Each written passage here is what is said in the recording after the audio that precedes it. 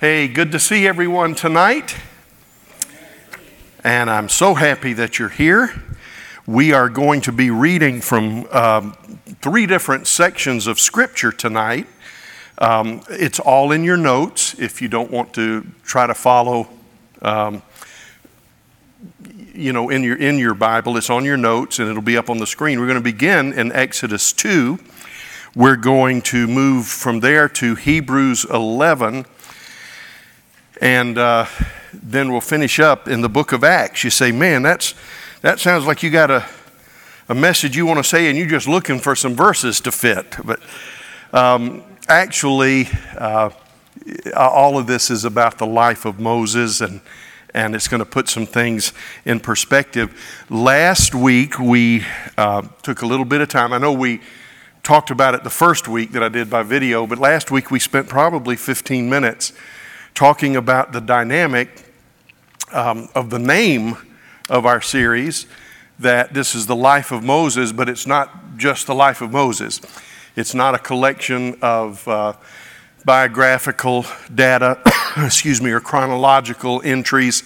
It's a man's journey to discover God's hand, to see what God does, and to discover God's heart, to see why he does it. And I want to say just one more time, I encourage you, if you didn't hear last week, go back online and listen, even if you just listen to the first 10 or 15 minutes introduction. It is so important because I think where we are right now, and it's a most difficult place, but God is, I think, as his priority from our perspective, and boy, how do you describe the mind of God? How do you categorize God's thought? But I think from our perspective, what God is doing right now in the world is moving in a way that is somewhat unpleasant to us and somewhat new to us, because our God is an awesome God and we're used to him moving every obstacle out of our way. And even though we know he is doing that, there's a lot of waiting going on right now. There's a lot of what ifs going on right now, and it's not because he's lost power. It's because I think, if I'm interpreting it correctly, I think what we're dealing with is God is doing something significant, and I think he's doing something significant in the world that the world doesn't have a clue yet. I'm not even sure that the church does, but I think he's also doing something significant in our hearts, and what he's doing is showing us his heart as he prepares to show us his hand. Now, I really do believe that. I'm not looking for an excuse for hard times. I'm not looking to be God's apologist to say, well, this is why he's doing it this way or that way. Who can know the mind of God? And God needs no defense from somebody like me. But what I do think is happening is, I think for those of us that will hold steady, God is doing some deep work preparing us to be able to hold a very full cup later. Paul put it this way to the Corinthian church. He said, now when all is said and done, there remains these three things. And by the way, 1 Corinthians was written to deal with, these are your problems. This is what you're dealing with. This is what you're asking me about. You're telling me that Christianity is not functioning. Now let me deal with these problems. And part of the explanation that Paul dealt with was, we've got to understand the heart of God, not just the hand of God. They had an abundance of gifts. They had an abundance of miracles. But God said, you've got to understand what's at the core of all of this, the heart of God. And this is what he said. There now abides, and that's beautiful King James flowery English. But what in our vernacular it would say is this. When you come to the end of the day, this is what you've got to deal with. Faith, hope, and love. And it's not some flowery, poetic thing that we put over the fireplace. I mean, that's good. But he says to the Corinthians, you've got to understand, as you work through all of these problems and as you try to scramble eggs, as you try to figure out what's what, there are three ways we relate to God. One is faith, and the other is hope, and the other is love. I want to preach about that, not this Sunday, but probably the next Sunday. I think it is desperate that we as Christians wrap our arms around the idea. And we've talked about that before. We've illustrated it by the 3 Hebrew children. We believe God can, and we believe that God will, but even if he doesn't. But I want to take it and go a little deeper with it, not just, hey, love God even when you don't understand. There is a world that operates, it pivots on those things, faith, hope, and love. So I want us to talk about that. And if you could take the first 15 minutes of last week's lesson, I went into a little more detail, and I believe that explains what God is doing. We talked about in lesson 1, God responding to the cry of our hearts. What happens when a man, woman, boy, or girl calls out to God, okay? Then last week, we talked about basically the birth of Moses. We talked about the culture he was born into, the incredible faith of his mother and father, and even of his brother and older brother and older sister. Today, I want to talk about finding your burning bush. Now, let me explain what I mean by finding your burning bush. This is probably one of the 3 most familiar vignettes in Moses' life, the burning bush. I think probably you have studied, and not every scholar agrees on this, but a good number of scholars agree that it was not uncommon to see a bush explode into flame. There were bushes that were, the closest thing we would be accustomed to is maybe a eucalyptus tree or something where there's all of this oil. And scholars say that it was not uncommon. I mean, it didn't happen every day, but it was not uncommon to see a bush just spontaneously break out into flame because of the intense heat. You say, oh, I can't believe that will happen. Let me tell you something. Those of you that have been in my office, you remember that we had a lake and 7,423 bazillion trees over there. And when we cut those trees down to get ready to fill in the lake, an amazing thing happened. Every day, my office, the window was open. I just enjoyed the view. The day they cut those trees down, the next afternoon, I got a call that my office was on fire. And I didn't know what had happened. To make a long story short, I had a couple of, what do you call them? Crystal, things that are made of crystal? Crystal things, okay.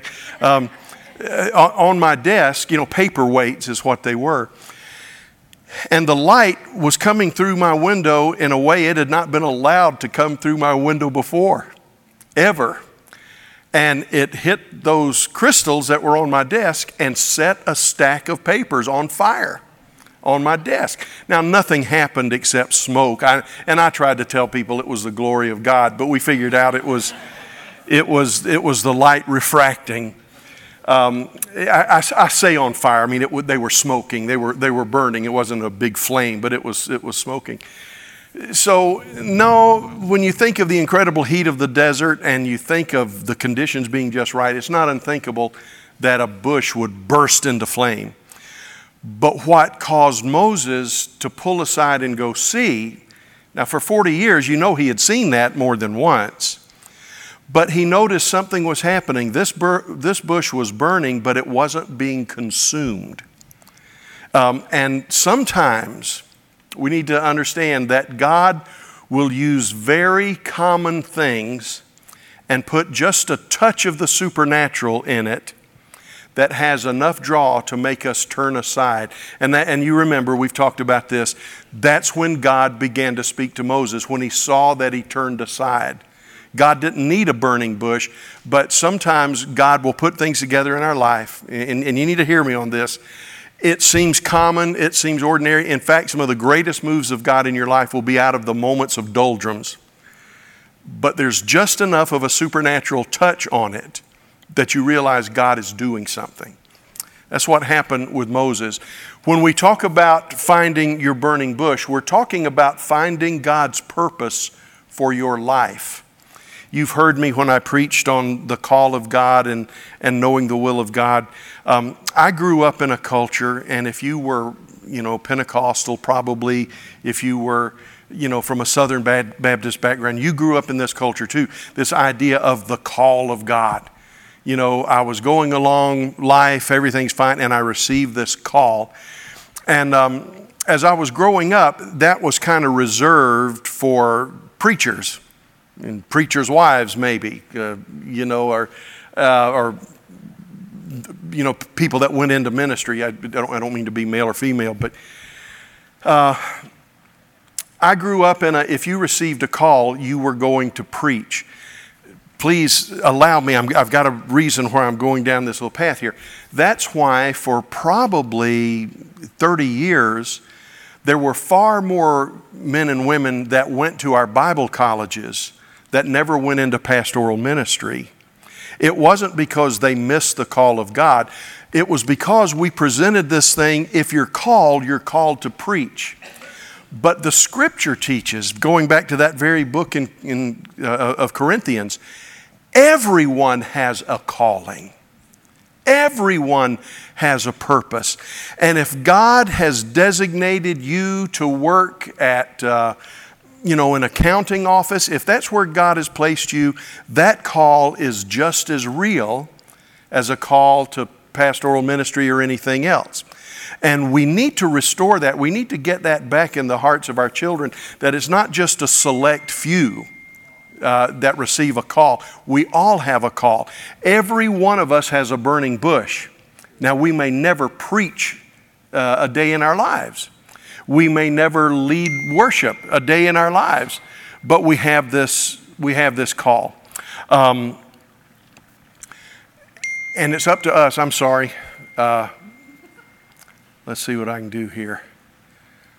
Rebuke the devil. There. Or airplane mode. Either one will work. We need to understand that our life reaches its fulfillment to the degree that we fulfill the call of God on our lives. When we get to the judgment seat of Christ, which is the judgment of believers, that's not a judgment for the lost. It's not a judgment for evil. It's a place of reward for us, the judgment seat of Christ. And when I stand before the Lord at the judgment seat of Christ, I will not be compared to the Apostle Paul. Thank God. I will not be compared to Paul. And Justin's one of my closest friends, but I will not be compared to Justin, because the will of God for my life has nothing to do with what Paul does. It has nothing to do with what Justin does. The basis of my judgment, and it's fivefold. There's 5 things that God brings to the table. And every one of those 5 things revolve around one question: how closely did I fulfill God's plan for my life? Not what I did, not even how much I did. We're going to find out. We're in an upside down kingdom. The first shall be last, the last shall be first. And what we're going to find out is that some of the least in the kingdom might be people that did the most quantitatively. But the greatest in the kingdom might be those that had a very narrow focus and a very narrow call, but they did what they were called to do. So that's what I'm talking about when I say finding your burning bush. Every one of us has a call. You say, well, Pastor, I'm almost as old as you are. It's too late now. Well, you got to understand, when Moses found his burning bush, he was about 15 years older than I am now. It's not a matter of time. It's a matter of timing, and it's a matter of fulfilling the call of God. One day, after Moses had grown up, he went out to where his own people were and watched them at their hard labor.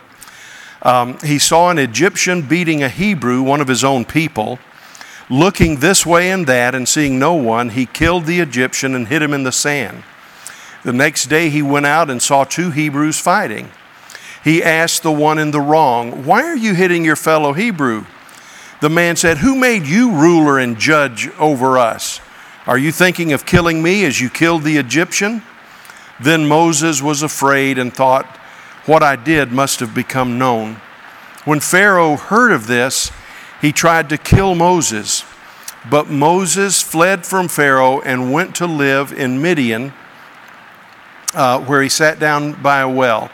Now a priest of Midian had 7 daughters, and they came to draw water and to fill the troughs to water their father's flock. Now I'm going to interrupt my scripture reading about 3 times to give you a little historical background. I'm sorry, can you hear me okay? We're okay? And somebody said to me one time when I was preaching the life of Moses, they said, what does this mean, a priest of Midian? What was he a priest of? He must have been a pagan priest, because out in the wilderness, those were all the ites and they were all evil. We need to address our study of mankind a little bit if we believe, and I do. I think it's absolutely true. We don't have all the answers, but I believe that we are the created highlight of God's work on those 6 days. I believe that mankind began with the knowledge of God and then gradually fell away from that knowledge of God. Anthropologists, historians, even Christian ones tell you this: mankind had no religion, but as he grew, he developed monotheism, and he began to understand God a little bit through Moses, and it was thousands upon thousands of years before man evolved to the point of monotheism. But I want to tell you something. The exact opposite is true. Man didn't grow into a belief in God. Man walked away from a belief in God that was near perfect. And mankind is not on a journey to Eden. Mankind has fallen from Eden. And I believe with all of my heart, when you read, I don't have time to go into all the reasons why, but when you read about Jethro being a priest of Midian, and you read about men that seem to have this like Melchizedek, all of this amazing stuff. Where did it come from? I believe, loved ones, that as man left Eden and as man fell deeper into his sins, God placed priests, God placed systems, God placed people throughout the inhabited world as signposts, reminding them of their destiny, reminding them of their life and their purpose, reminding them of creation. For instance, the flood. Whether you read the Bible or you read the Epic of Gilgamesh, every culture, every ancient culture has the story of the flood. Now, it may be interpreted by one culture differently than we interpret it, but I'm saying we have a common, very heavy theological background. Man has not developed his theology. Man has lost most of it. And then by the time we get to Moses and the Pentateuch, God says, I'm going to take what Jethro was teaching. I'm going to take what Melchizedek was teaching, and I'm going to put it in the framework for a nation to live out. So that's what this idea of the priest of Midian was about. The priest of Midian had 7 daughters, and they came to draw water and filled the troughs to water their father's flock. Some shepherds came along and drove them away, but Moses got up and came to their rescue and watered the flock. I don't know what the odds were, but Moses was of sufficient manhood. I'm guessing he probably looked like Marshall Dillon, and I'm kidding, but he was of sufficient training, presence, and stature that whatever needed to be done to get these men away from these women and let the women water their flocks, Moses was able to do it. When the girls returned to their father, to Reuel or Jethro, he asked them, why have you returned so early today? He was used to them having trouble of one sort or another. And they answered, an Egyptian rescued us from the shepherds. He even drew water for us and watered the flock. And where is he? He asked his daughters. Now he was interested for 2 reasons. He wanted to show hospitality. And here's a man with 7 daughters. We need 7 husbands. I need some grandchildren. So here's number 1. Where is he? Why did you leave him? Invite him to have something to eat. So Moses agreed to stay with the man who gave his daughter Zipporah to Moses in marriage. Zipporah gave birth to a son, named him Gershom, saying, I have become a foreigner in a foreign land. Gershom meant stranger or foreigner. During that long period, the king of Egypt died. The Israelites groaned in their slavery and cried out, and their cry for help because of their slavery went up to God. God heard their groaning, and he remembered his covenant with Abraham, with Isaac, and with Jacob. So God looked on the Israelites and was concerned about them. Now, we knew that from the first lesson. We knew that that was going on in the heart of God. And I think this is a good time for me to say this. For those of you guys that are listening online, or when you listen, we are having a flood part 2 right now, so I apologize for the noise I'm having to talk over. But what we've got is, whenever we're crying out and it seems like God's doing nothing, God says, I'm listening, I'm hearing, I'm acting, I'm doing something. And right at our lowest moment, God's raising up a Moses somewhere, or God's rearranging circumstances. And I know that can be a terribly trite sounding thing to say when you can't see Moses, but that's what was happening. Now let's go to Acts. At that time, this is Stephen's sermon, at that time Moses was born, and he was no ordinary child. Remember, we talked about this last week. He had a special destiny, and it was evident to the family. For 3 months he was cared for by his family, and when he was placed outside, Pharaoh's daughter took him and brought him up as her own son. Moses was educated in all the wisdom of the Egyptians and was powerful in speech and action. Here's why I want to interrupt myself the second time. We read the Bible, especially the King James Version, and the indicator is that Moses, the language sounds like Moses might have even had a speech impediment of some kind. Somebody said, well, he just was probably using that as an excuse. Well, the Lord saw enough validity to his concern that he said, I'll send your brother Aaron to speak for you. So there was something about his speech. But here it says he was powerful in speech and action. Let me say, I think there are 2 probable explanations for that contradiction. Someone can be powerful in speech and not be a good speaker. What powerful in speech meant is that his words carried weight. Now, I mean, he could have stuttered as bad as Mel Tillis, but when he got his sentence out, it carried the authority of action. It may have just meant that when Moses spoke, people listened. It may have meant that Moses had authority, and Pharaoh honored his authority. You got to remember, he commanded the Egyptian army in at least 2 wars.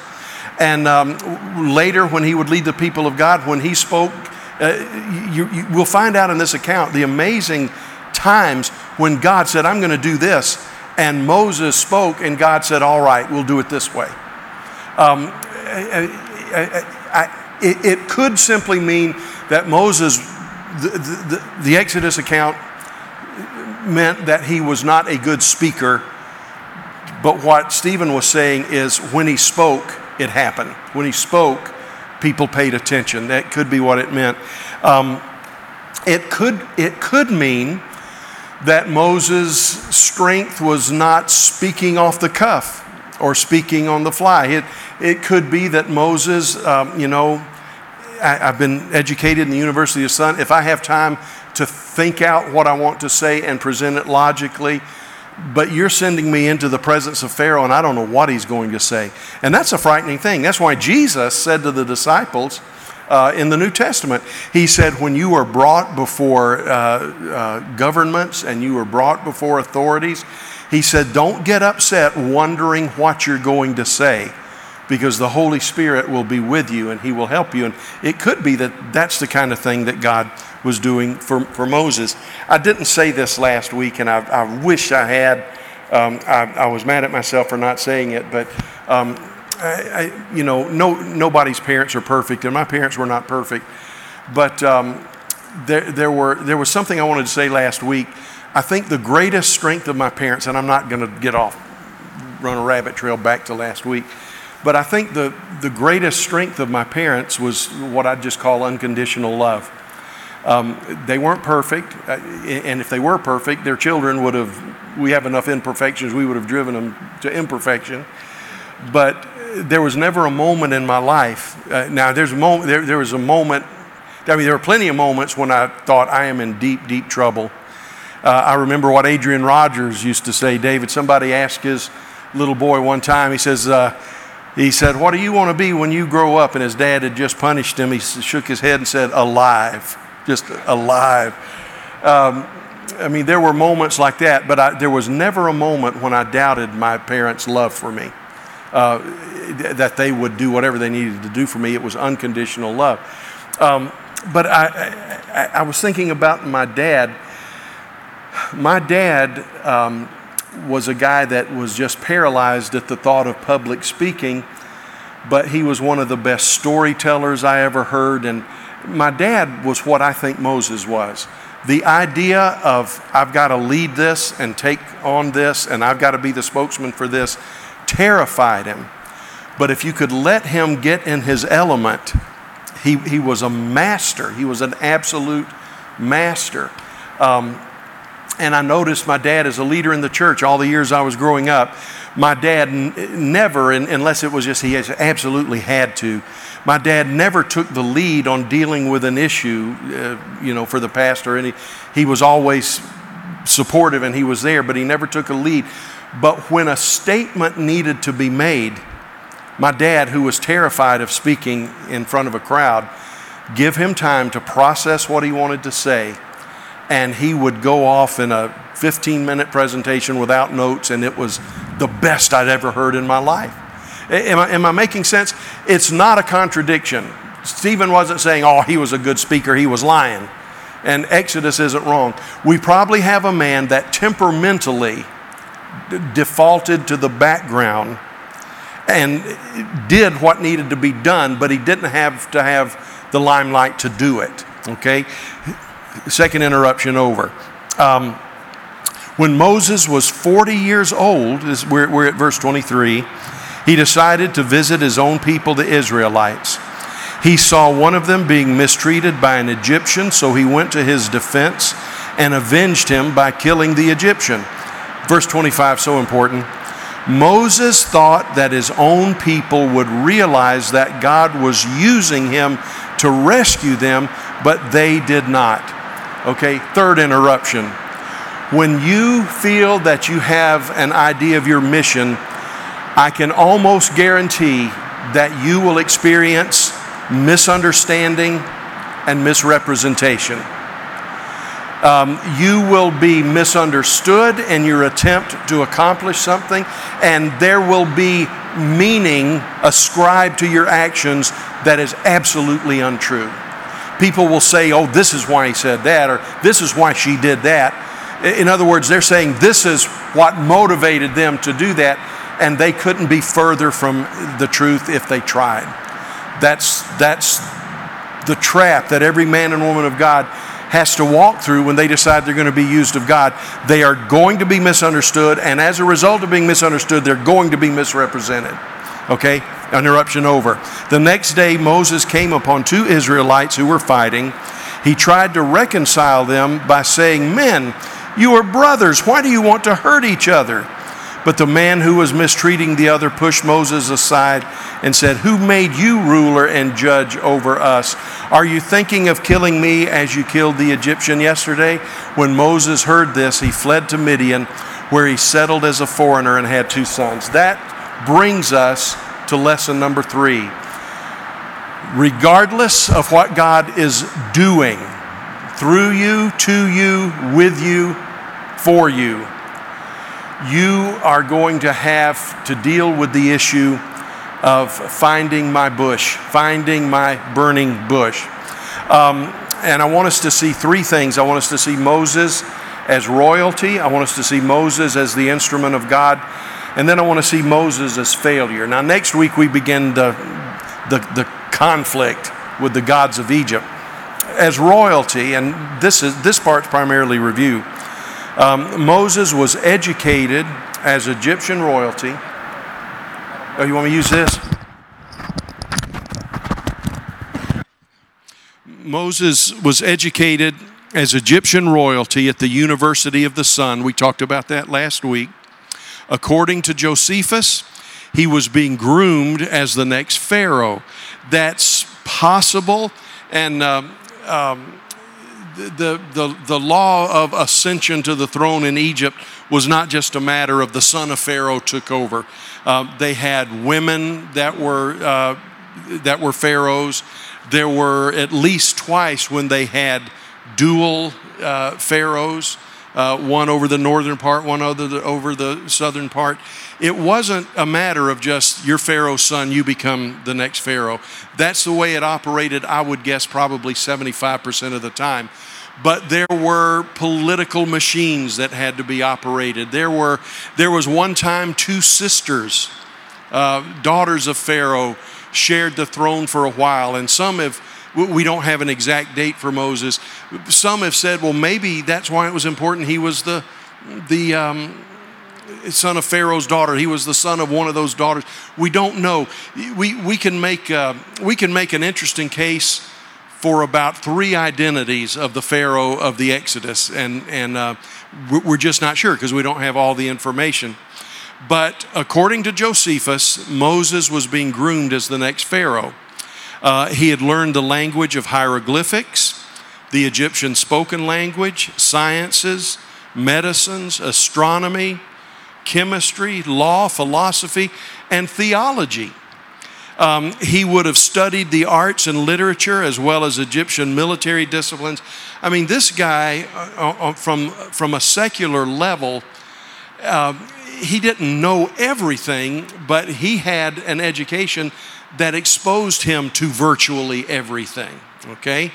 And then I mentioned that about mighty in words and deeds, probably referred to his military career, and that he carried an ability to greatly influence others. That was Moses' royalty, and that's what he knew for 40 years. Now we see Moses as the instrument of God. At the end of that 40 years, God has been grooming him. Moses was being led by God and didn't even know it. It says that it entered into the heart of Moses to visit his people. And several translations put it this way. God put it in Moses' heart to visit his people. So God was leading Moses, and Moses may not have even known it. He killed the Egyptian for mistreating a Hebrew. And I want to say this, we just need to remember this, especially in the difficult times in which we're living. This is not a blanket statement. This is just a blanket observation. And whatever God leads us to do, we need to remember this. It is possible that our remedy for injustice can be just as bad as the sin we are avenging, unless we follow God's way. Whatever we're trying to set right, and there are so many things in our country that need to be set right, sins from the past, and we could go on and on and on and on, and every one of those things need to be set right. Every person that's been wrong needs to be restored. All of that is true.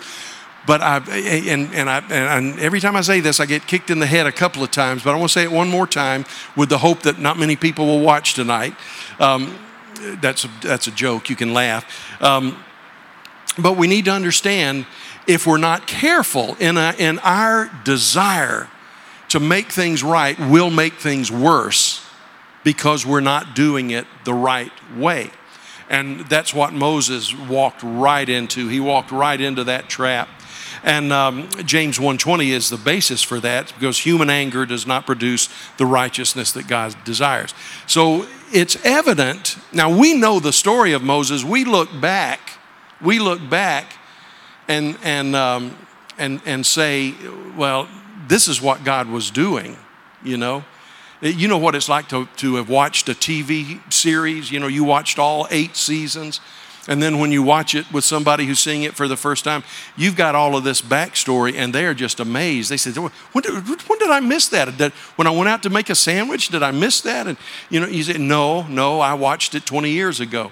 Well, we have the ability of looking back from the lens of Christianity, and we know what Moses did, and we know how Moses used him.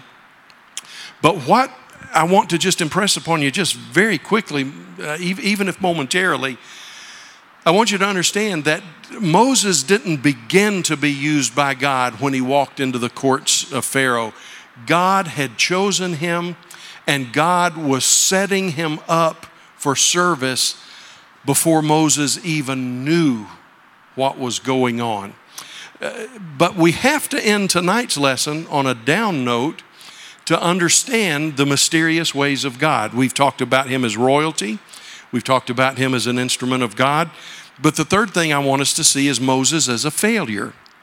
Moses spent arguably the best years of his life dealing with failure.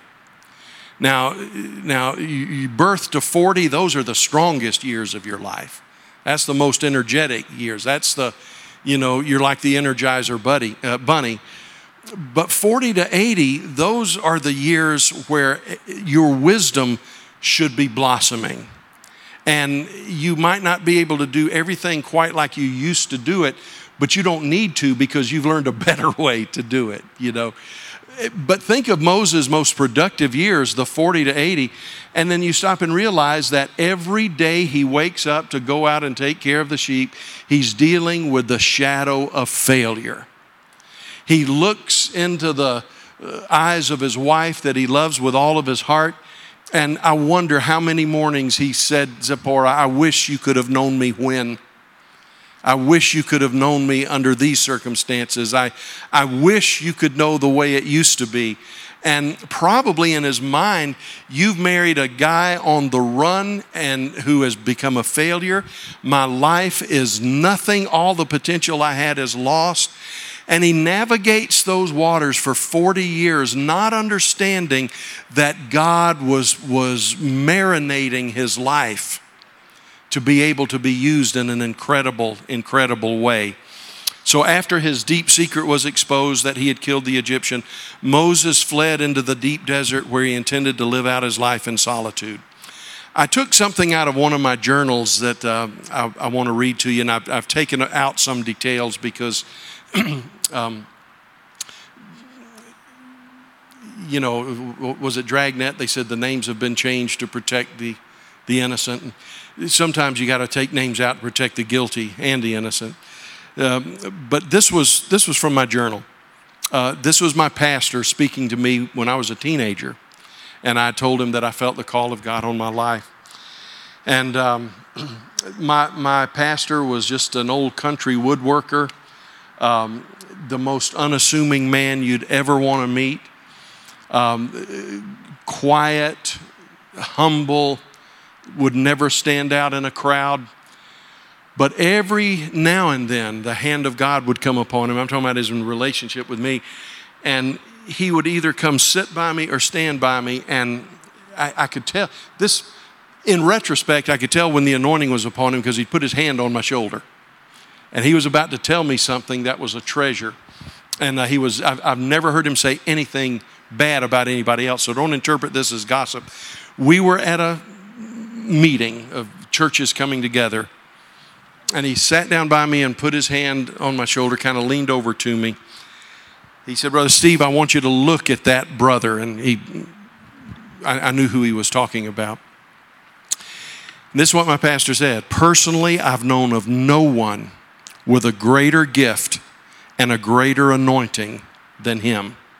He had told me that before, and he told me that later. He said, of all the men and women that I've ever met, nobody had a greater gifting and nobody had a greater anointing than this fellow. He is a good man. And this was my pastor was just profound. This didn't sound like him. He said, he is a good man. He said, maybe even a great man. But when he fell a few years ago, he never let God restore him. Now, to make a long story short, he was not a hypocrite. He did not have some hidden sin that he tried to get around. He made a couple of mistakes that were terminal at that point. He was going to lose his credentials, and he needed to just go through the process, but he didn't. He said when he fell, he went into self-imposed exile. And though he teaches a well-attended Sunday school class in one of our largest churches, and he taught a Sunday school class that was larger than most of the other churches in the section. He said he is barely a shadow of what he once was. He gave up on his true calling, thinking his sin was too great. He said, I was his pastor back then. Since you were a baby, I've tried to get him to pick himself up and start again. The hand of God is still upon him. But like Moses, he continues to punish himself in the desert, not the desert if you didn't get the corrected version. Continues to punish himself in the desert. I've prayed for years that he will find his burning bush. That's where the name of this lesson came from. Brother Steve, you will certainly make mistakes. We all do. Your mistakes may seem fatal. Yes, there may be a day when you fall and you do not believe you can recover. But remember this, sometimes it is at our lowest point that we encounter God's presence and power. It is only then that most of us learn that it's not by might nor by power, but by my Spirit, saith the Lord. Now that's just in fact, it's probably from my journals. That's the longest conversation with him I recorded. I didn't understand the dynamics of what he was telling me. And I want to tell you, I don't think I understood this probably until I was in my 40s. But this is a good way to look at Moses. I'm not saying that Moses was in the wilderness out of the will of God, but I will tell you this. Oftentimes, God will speak something to us in our youth or in a bright place. And because we stumble or because we fall, and it may not even be our fault, it may be someone else's fault, or it may be the circumstances around us, but we tend to sit back and say, my moment is past. My opportunity is past. And one of two things will happen. You will be like my brother who spent the rest of his life living with a memory of what I could have been, but I blew it. Or you will allow God to show you again your burning bush. The burning bush was not a new revelation. It was not a new call. It was a confirmation of what God had put in his heart. From the moment he was born, his parents saw it. Now, what are the Christian life lessons? How do we wrap this up? And I want to tell you, the day my pastor died, he had as high a respect for that man as probably almost anybody else in his life. And I know that his dying wish for that brother was get out of the wilderness, come out of the desert, confront Pharaoh, and do what God called you to do. Christian life lessons. Here's number one. Every step of our youth is often preparation for a future only God can see. That's a quote from Corrie ten Boom. When you read The Hiding Place, you are not only amazed at the suffering that she and her family went through, and you're not only concerned at how an idyllic world seemed to be lost in a matter of months, but you realize when you read the story, and it's 3/4 of the way through before you begin to see any light at all, but you begin to understand that God was preparing her through train rides from Harlem to Amsterdam with her father, situations with her mom. The Hiding Place, the first half of the book is stories of her with her family. And when you read it, you understand God was doing something in the heart of this 48-year-old woman that she would not even begin to have a clue what was going on in her life until she was in her 50s. Every step of our youth, and she said our lives, is often preparation for a future that only God can see. Number two, we must avoid the temptation to do God's work in our own strength and wisdom alone. That's what we were talking about. Number three, after failure, we all of us have a tendency to run into a life that has given up on God's best for us. I have been there. I have been so discouraged. I have been so overwhelmed by either my failure or the failure of someone else. I know what it's like to be so overwhelmed with disappointment that I just want to run. I just want to go out into the wilderness. I want to live on a ranch in Wyoming and live under the name Steve Quintley or something and just nobody know who I am. But I want to tell you this, and I'm in good company. Jeremiah said, that I had a place in the wilderness for wayfaring men.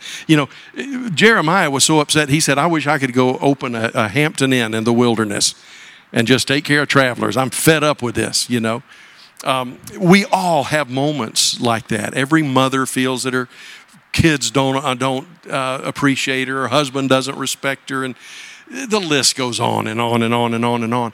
But those couple of times when I've struggled with that, I tell you, two things always become evident to me very quickly.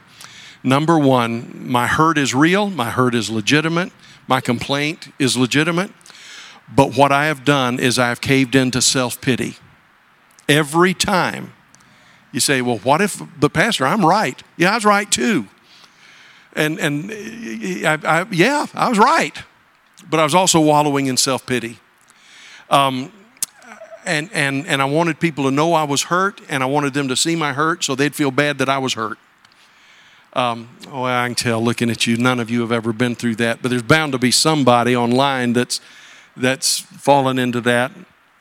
Our tendency is to say, nobody's going to hurt me again.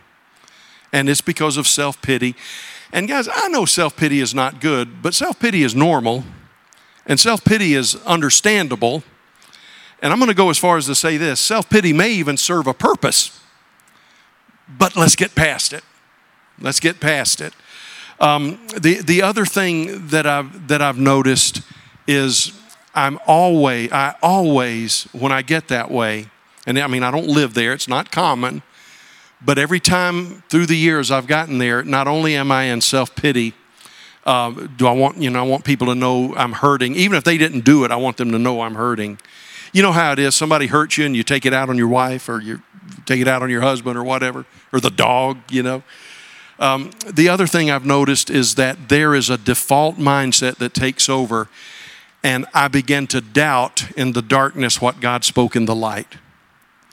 And that is so easy to do. When everything's going good, it's easy for us to believe God's promise. But when things get tough, we tend to fall into the trap of not believing that God's going to keep His word. Not believing that God's going to keep His promise. I'm going to write a constant contact for the church tomorrow, and this Sunday I'm going to talk about, the message is pleading the blood of Jesus, and I want to talk about the hope that brings, and then the next Sunday I think I want to just preach about hope. But when I talk to people, when I talk to pastors, across the board, what we are lacking more than anything else right now, and I'm not criticizing people for this because you can't make this thing happen. But what we're missing more than anything else in American society right now is a sense of hope. I read an article that said upwards of 45% of police will resign or go to another career within the next 2 or 3 years. And but it's also true, I don't remember the numbers, but healthcare workers, the same thing, is because they just feel overwhelmed by what do we do with all of this. But you know what really rattled me? I've read 2 articles. One article said between 20 and 25%. One article said between 20 and 30%. But the articles that I read basically said this. They are saying that 20 to 30% of pastors, their attitude is this: I'm going to get my church through this, and then I'm out of here. And when you ask them why, some of them it's, well, I don't think our church can survive financially. Others, though, it's this, and this was the majority of response: there's no more hope in the Christian church. And they say, we know that that's not true, but that's what we're dealing with. We are in a culture that even the church says we have no sense of hope. And they say it's impossible to pastor without a sense of hope. I read that article 2 or 3 times, and I didn't keep it because I thought there was a lot of stuff in it that wasn't accurate, but it's kind of haunted me. And I began to realize that I think what we need to do is ask God to put hope back into our hearts again. Now, I'm telling him he could just skip a step and solve everything, you know. I'm telling him you could skip 2 steps and just come back tomorrow. But I don't know if he's going to listen to me or not.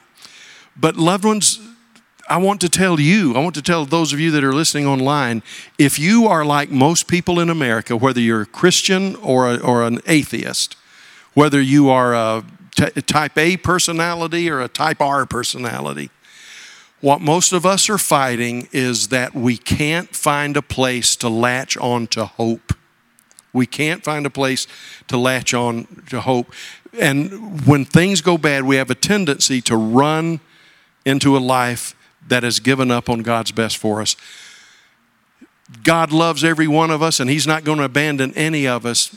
But the challenge for us is to come through this pandemic and to come through what's happening in America and around the world, to come through what might be happening in society and even in our own families, and let God give us a renewed sense of hope. And we'll talk over the next couple of weeks what hope is.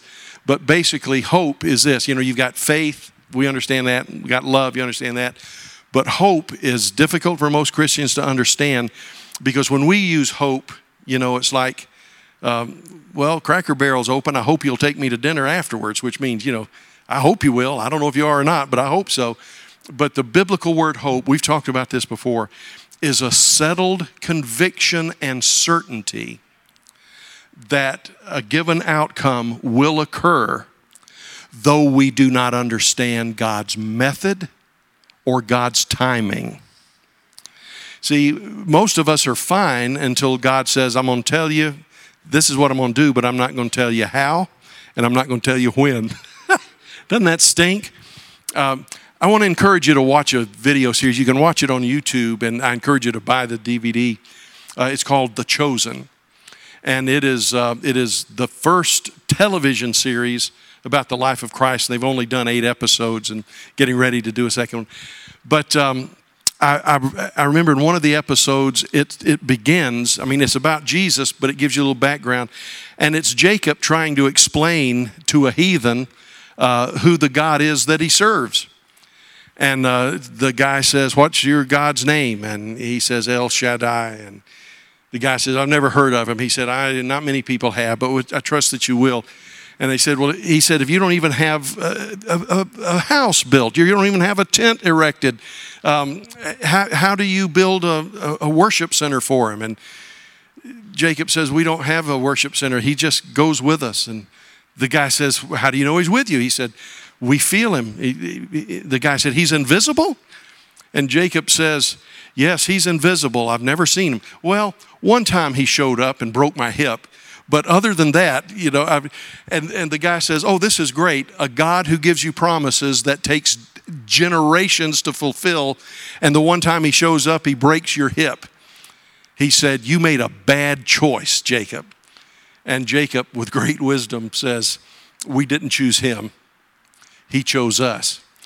See, hope says, I don't know when, I don't know how, but God keeps his word. What God says in the light, he remembers in the darkness. Father, boy, we're trying. We are trying. From those of us that may have walked with you for the longest time to the newest Christians, every one of us have a challenge. Many of us are facing a challenge that's unlike anything we've ever seen. So I'm asking you to help us to rise to the occasion. Help our faith and help our love, but Lord, help us to get reintroduced to the idea of hope. The idea that says, you know, it's like we call your return the blessed hope. That doesn't mean we hope you're coming, but we're not sure. It just means we know it's going to happen. but we don't know when, and we don't know the circumstances. Lord, help us to latch on to hope somehow so that we don't have to have all the answers. Now, I want them, and I'm asking you to give us the answers, but give us a good dose of hope to go with our faith and our love so that while we're making this journey, it's joy unspeakable and full of glory. Help us to find our burning bush. In Jesus' name, amen. Justin?